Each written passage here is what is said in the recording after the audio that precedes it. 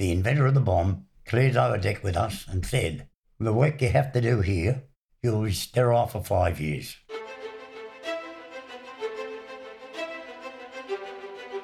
Welcome to the podcast where we track down Australian war veterans, have a chat with them, and hear their stories. I'm Alex Lloyd, and this is Life on the Line. The only thing I was scared of was failing, was letting down the people there that I was supposed to support. Things went south really bad. You've got to have an element of crazy to be good at what we do. There was an ego attached to being a gunfighter. I was shot. Being around big tall trees, thick shrubbery, potentially connects him to other moments in his life during battle. Get out and walk in a minefield not knowing when your legs were going to get blown off. You know, we're a part of this The story of transformation is powerful. Bill Fitzgerald was the first chief of an Australian clearance diving team. We spoke with Bill in an aged care facility, so you might hear a little background noise from time to time. This is our chat with Bill about the daring work of the inaugural Royal Australian Navy clearance divers and how they were united and undaunted in their service.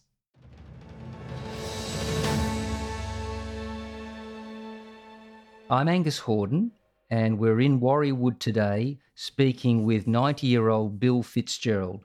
Bill, welcome to the show. Thank you very much. So, Bill, here we are in February 2020, and I'd like to start off with asking, when and where were you born? I was born in Chatswood, Victoria Avenue, in the Cottage Hospital. Right, and when was that? 23rd of March 1929. So, Bill, can you tell us how your parents met, please? My father was in the Navy. He just returned the submarines to the UK. He met my mother, and my mother was born in Southsea. She lived in 17 Temple Street, Southsea, and Dad used to meet her underneath the clock on the Southsea railway station. In 87, I went over to the UK, and because Mum had told me all these stories, I actually went to the Southsea station and stood on the same spot where they'd met. I then walked up through the Barra Boys section, and that's where Mum pinched the potato during World War One, and took it home. Her mother said, "Take it back, you can't steal things."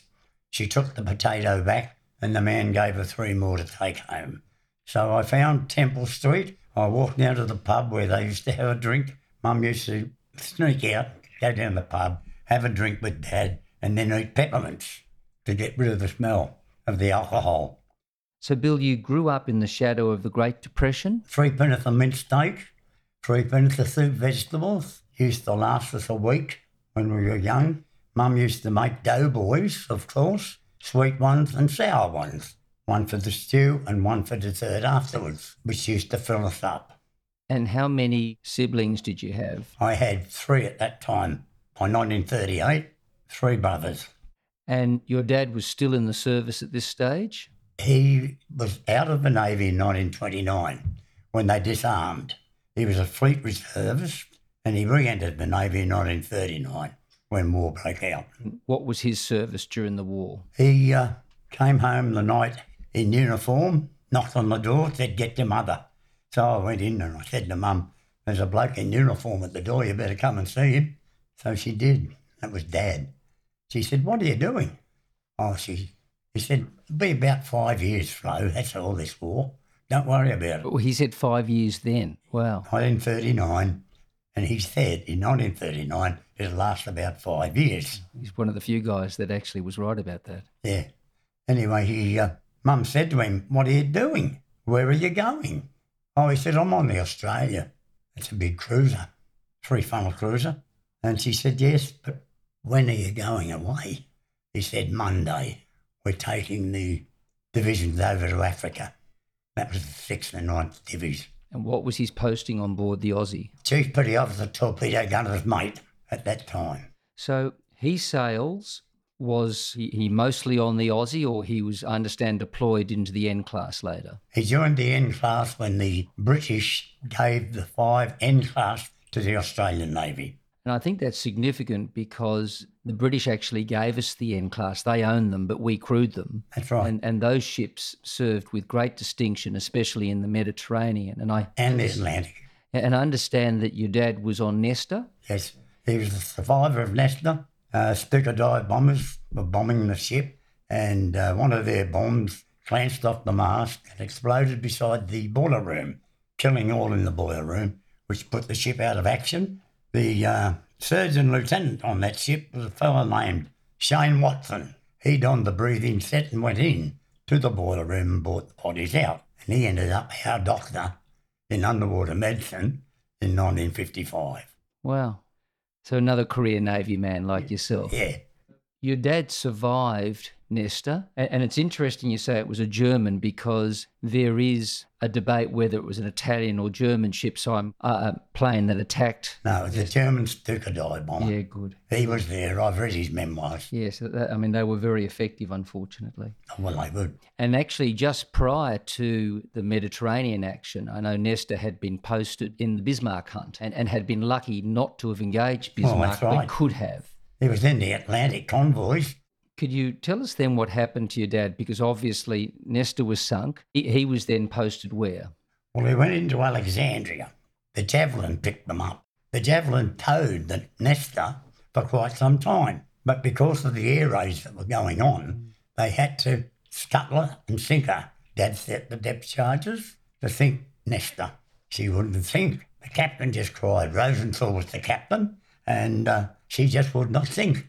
So they got Javelin to throw a few depth charges under her. Set at 50 feet, 410 pound of HE, broke her back, and away she went. The Salvation Army kitted him up with some clothes, and then he was dispatched to London. And he worked in London on bomb and mine disposal. All torpedomen did that work in those days. In his memoirs, he's written, we had this Englishman in a truck, and he was carrying 4 depth charges, but he didn't know what they were. And when we exploded the first one and it put the fire out, he asked what the other 3 were. And Dad said, depth charges. Oh, depth charges. I'm not carrying them anymore. And that's interesting what you're saying. He was using depth charges to put the fires out in London. That's right. Because they didn't have enough water or... Not enough water. This is high-density housing, high-density stuff. And so when that explosion happens, you get a compression of the atmosphere, and all the oxygen in that atmosphere is burnt up. So did your dad do that for the rest of the war effectively? No. After 2.5 years, he'd been away 2.5 years by this time, Rosenthal decided to bring home the people that had been away the longest, and Dad was one of them. So he came back in 1943 and joined Warramunga, tribal class destroyer, and during trials from Jervis Bay up to Sydney, Dad, of course, were working on torpedoes. And when you're working on torpedoes, your torpedo tubes are trained on the beam, and the LTOs were working on the blowing heads because they were going to fire them, practice torpedoes. So he told the captain, straight course, don't alter course. She was doing 35 knots. They altered course. 2-ton torpedoes came out of the torpedo tubes, killed the blokes on the guardrails, and went straight over the side. I won't tell you the name of that captain, but I know his name, and I met him. What a pity he didn't listen. Yeah, I bet he regrets that forever. Did your dad stay on Warramunga for a while? He stayed on Warramunga until he was discharged. He was discharged as a senior commissioned gunner, brackets T. His captain's Perth, I've still got the letter. A fine officer, done his duty to my satisfaction, and that was very good. He left Warramunga when they sent him to Goodna Mental Home.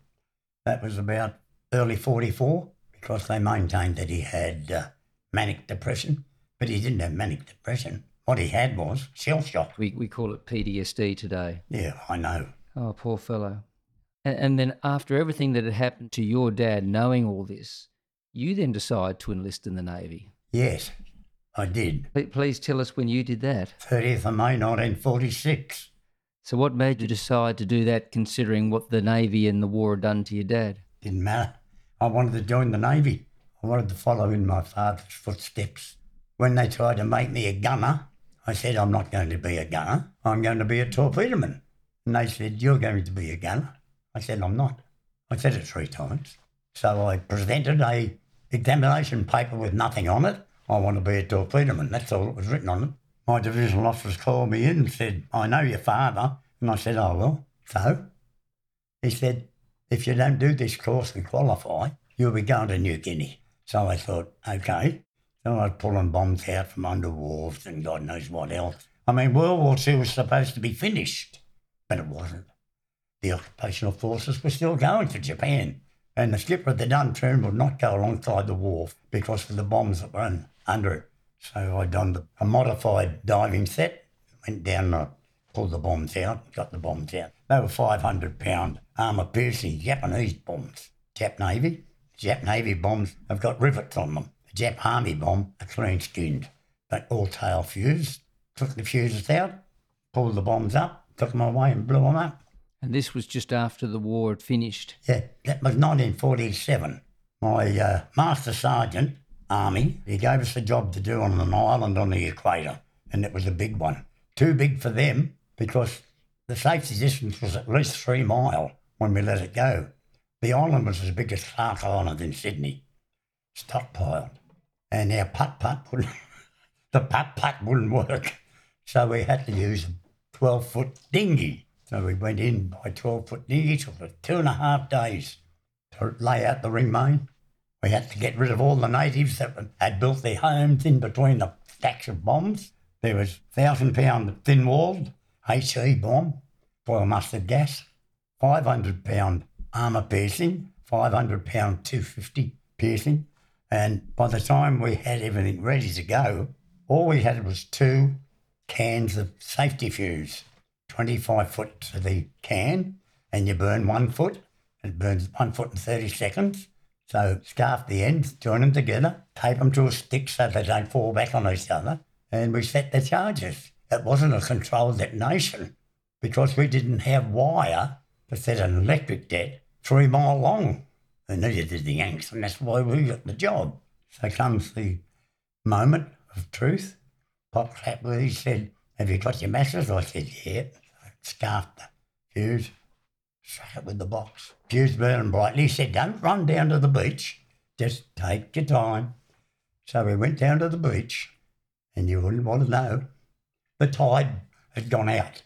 Now we've got 20 minutes to get 3 mile in that boat when the tide comes in.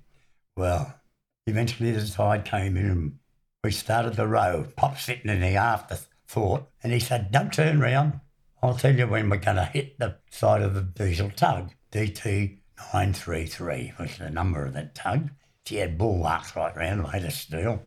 As soon as his hands came up and helped me row, I knew it was getting time to bang time, and it was going to be a big one. And sure enough, we just got there, bumped. He said, "Quick, over the side." Got over the side, lay down on the deck, and up she went. He said, "What do you see?" Wait a minute, hang on. It's all plopping around us, the shrapnel. The putt-putt falls off the davits, cut the rope that the putt-putt was hoisted. The yard arm fell off the tug. It was all cut as well. The whole port side was taken, every bit of paint gone. And he said, "Right, you can have a look now." I said, "Why don't you? You're the officer." So I had a look. He said, "What do you see?" I said, "Nothing." My God, what have we done? I said, "Don't worry about it. It was a sympathetic detonation. It didn't matter about running the ring main. I mean, the rest of those bombs went. So did they took the rest with them." He said, "What are we going to say in the report?" So he took us down to the quarterdeck. He said, "Put your left hand on your heart." And we all did. "Put your right hand up in the air. Today, we have witnessed an earthquake on the equator and an island has disappeared." So the biscuit bomber came over a fortnight later, dropped the mailbag with more explosive in, mostly army slabs and primers and stuff. And I was the swimmer, so I swam out and got it. He opened the bag and there's the Sydney Truth. Big headlines. "Earthquake on the equator. Island disappears." And Bill, this is just one of your bomb exploding experiences. That's right. With Just many one to of them. come. Wow.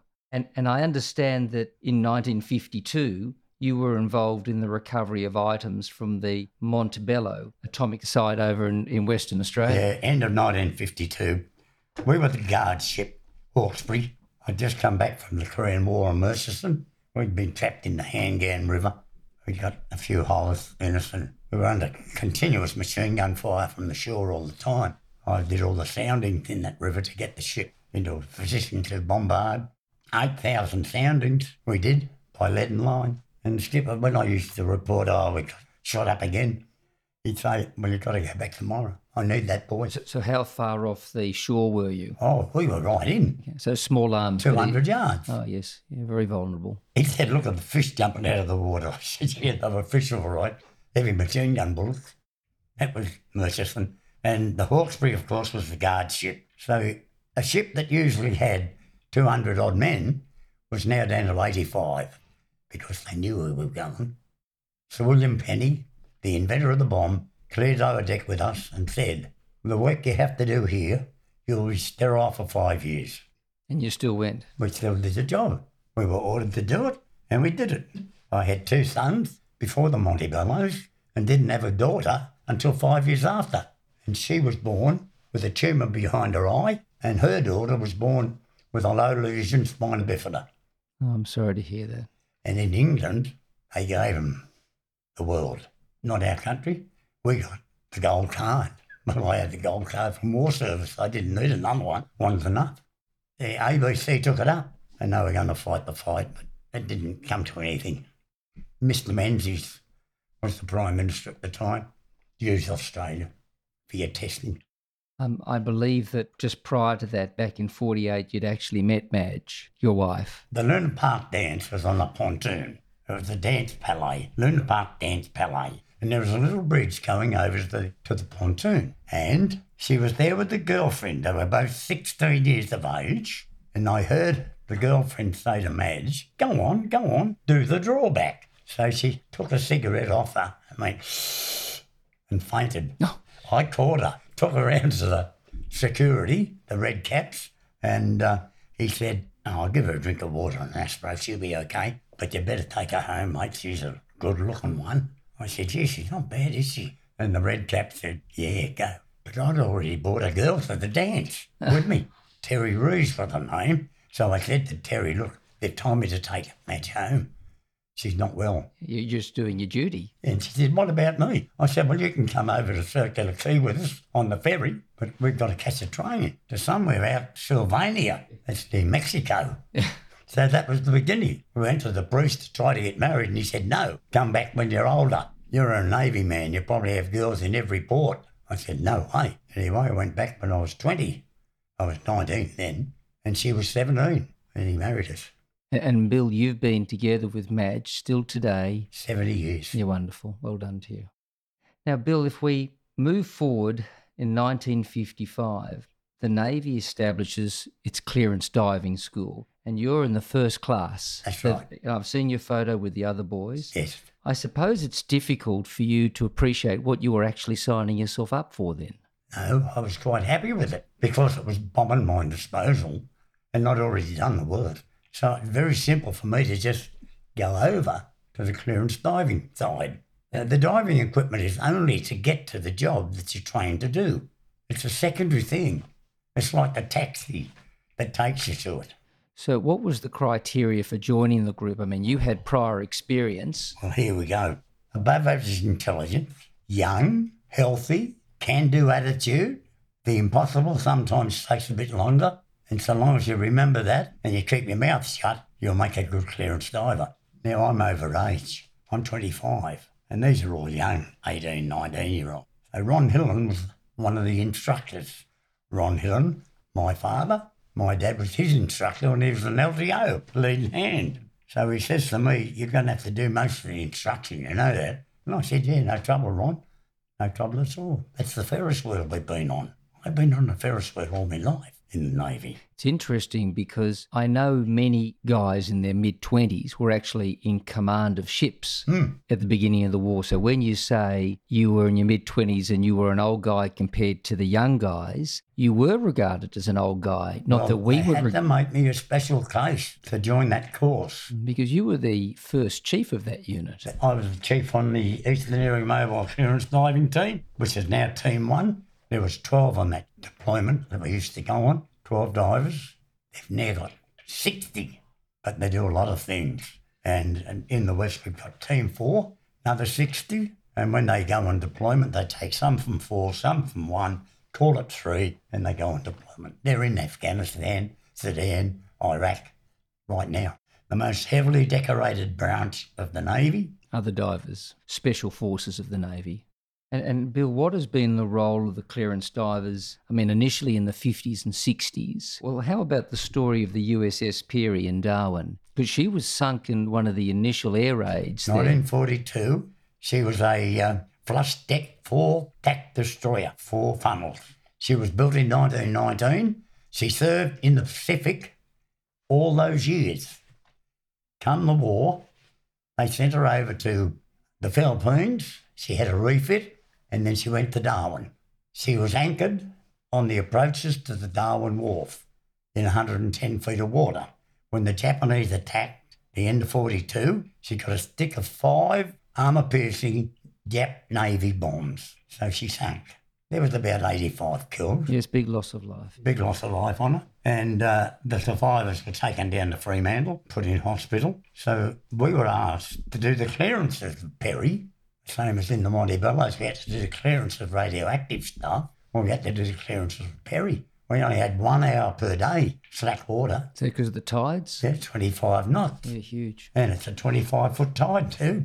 And before she was cut up, we had to make sure that the ordnance was safe. You could only dive an hour at low tide or an hour at high tide. And in that hour, you had to do a lot of work.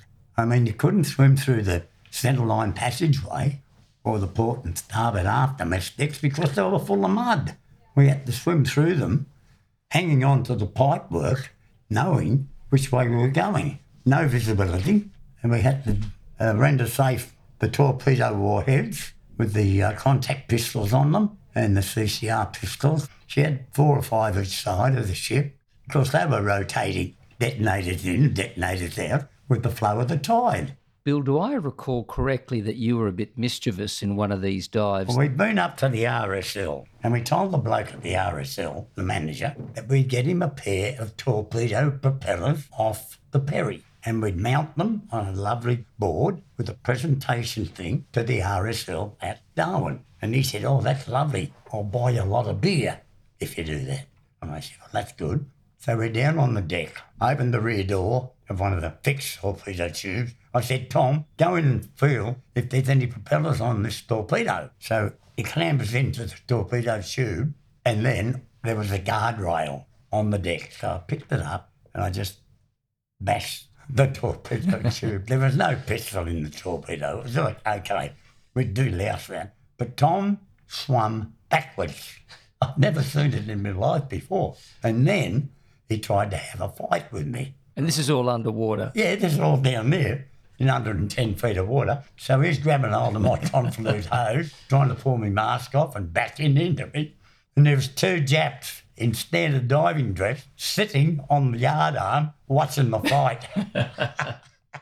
So you finished that work on Peary. You then go on and do other exciting jobs. Like there was some very difficult work to be done at Yucumbean Dam in that was 62. Big jobs. Tell us about that, because that was cold, it was deep, it was difficult. All damn water's freezing. We had wetsuits and jumpers underneath our dry suit to stay warm.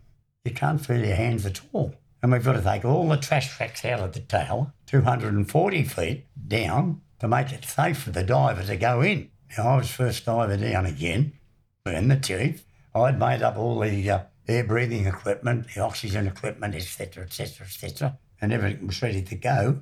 And I knocked out at 260 feet, became knocked cleanly out of my brain.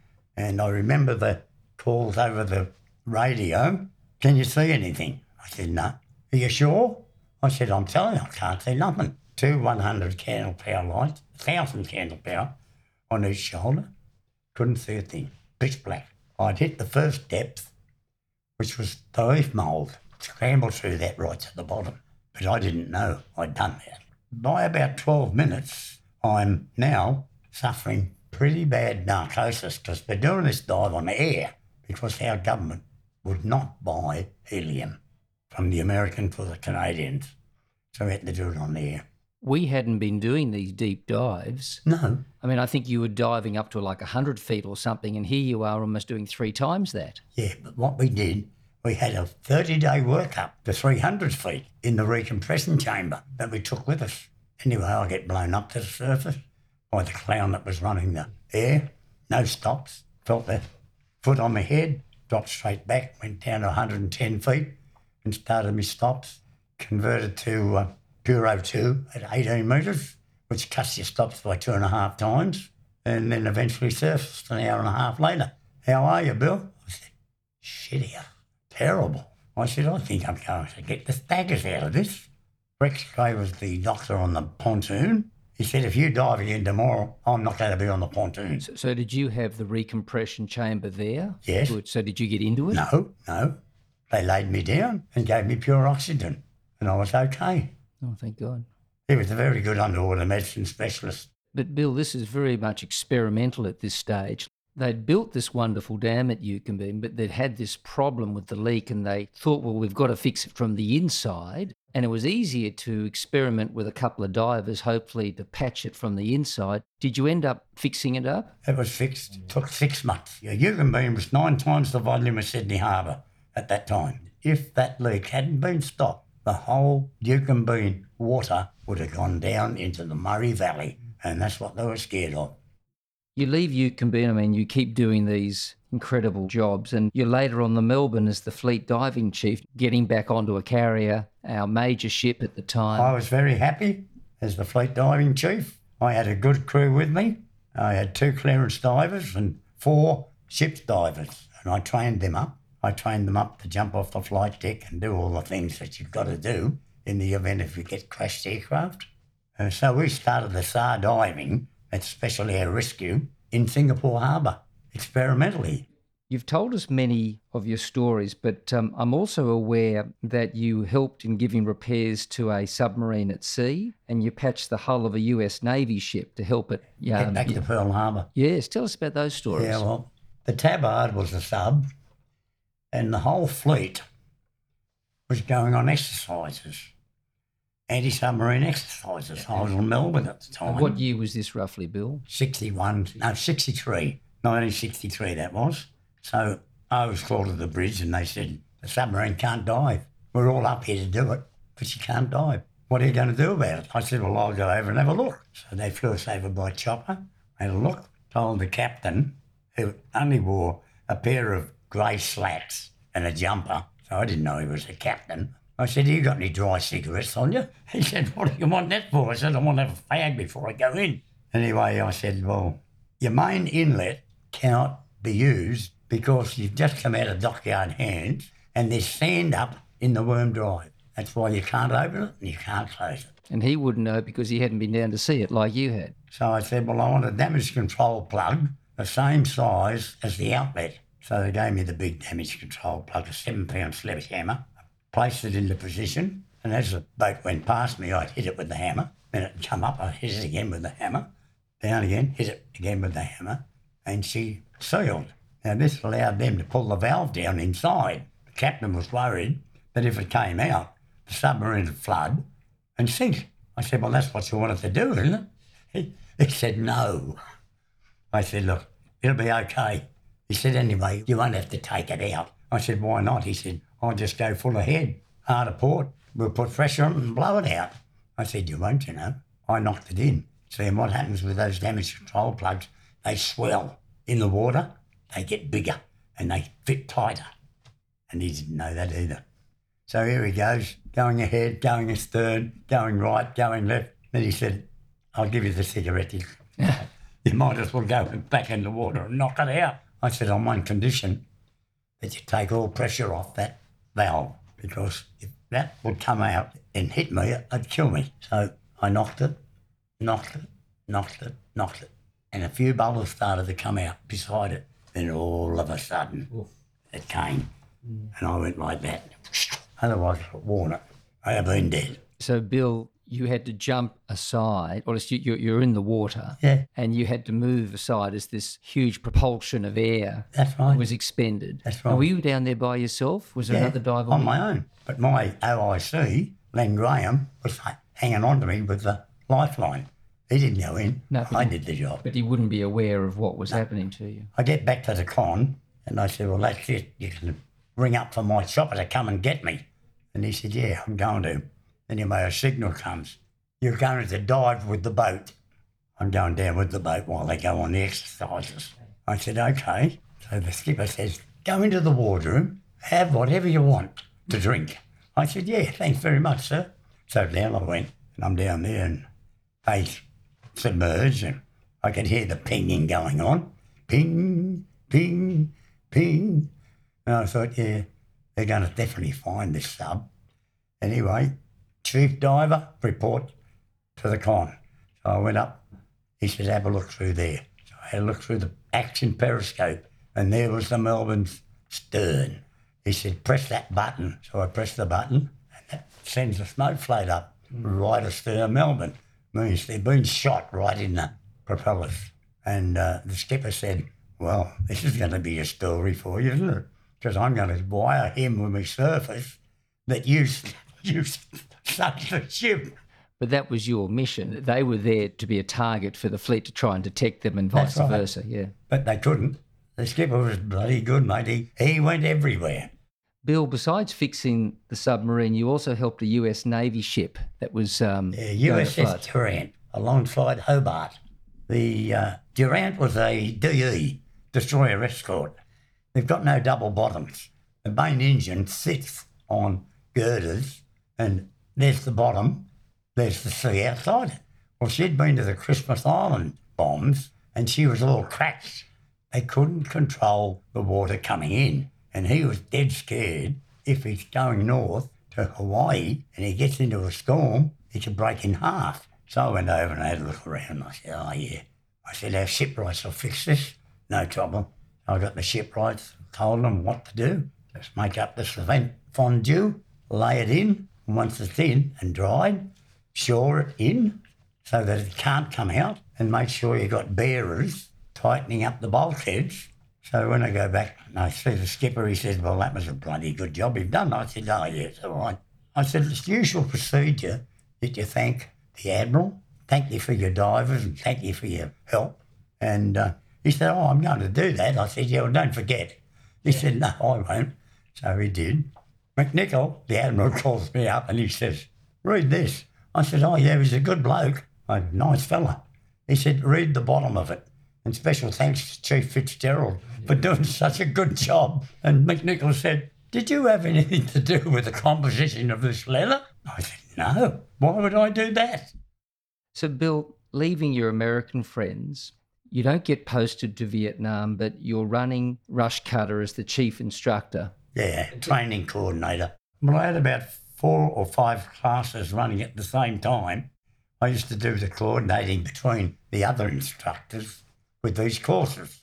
So, Bill, I understand you played a bit of rugby with the Navy. The divers had a rugby team. Watson was our main competition because they used to win the Dempster Cup, and they were big time. Watson was a lot of people. We were only a few. We used to train in overalls, in the water, in bare feet, right, running around the asphalt, and we challenged Watson, the winners of the Dempster Cup, to a rugby match, and we played that game down in Ruscutters Bay Park. They were leading 15-0 at half-time. We went behind the dressing shed, had a whiff of oxygen, a half a glass of rum, right, took our boots off and beat them 30-15. Fantastic. It was the greatest fight you'd ever seen. Lorraine Clapp Trophy, water polo, 3 years running. Now, Bill, there's a bit of a story about the water polo because I understand you coached the boys. I did. And you coached them in diving suits. No, overalls with 3-pound lead weights in the pocket. So when they actually played... They were walking on water. 4 quarters in the water during the water polo, and I used to do 4 quarters. I used to come out of the water perspiring. Unbelievable. So, Bill, when did you eventually leave the Navy? I left it in 1966, the permanent service. I did 5 years emergency reserve, 7 years naval reserve, and 5 years, 132 days and 28 minutes fleet reserve. Altogether, 37 years, 132 days and 28 minutes. You never really left the Navy, did you? Never. I'm still there. The clearance divers today have a reputation as being the Navy's special forces, and the work they've done since 1955 has been significant. Bill, it's been quite a legacy, your whole life and your whole service. Yes. And today we're down at Warriewood at a lovely nursing home, and your wife Madge is with you. How do you reflect back on such a full life? I say to myself, if I had my time over again, I'd do it exactly the same. Bill, it's been a remarkable career and story. Your service has been around the world for this nation. We thank you for it. Thank you again, Bill.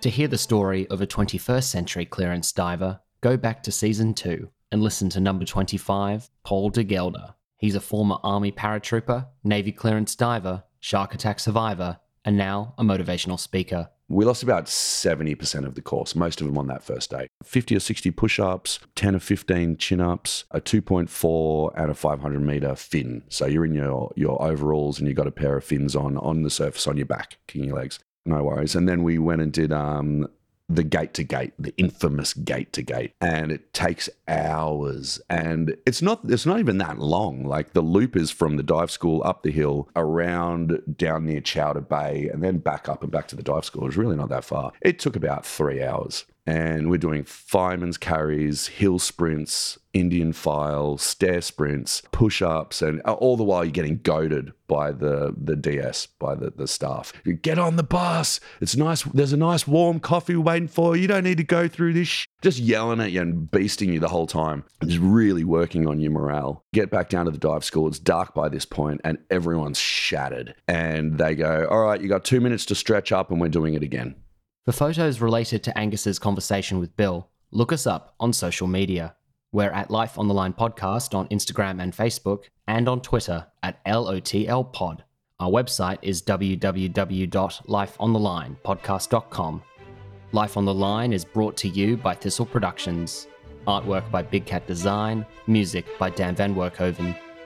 Thanks for listening, and lest we forget,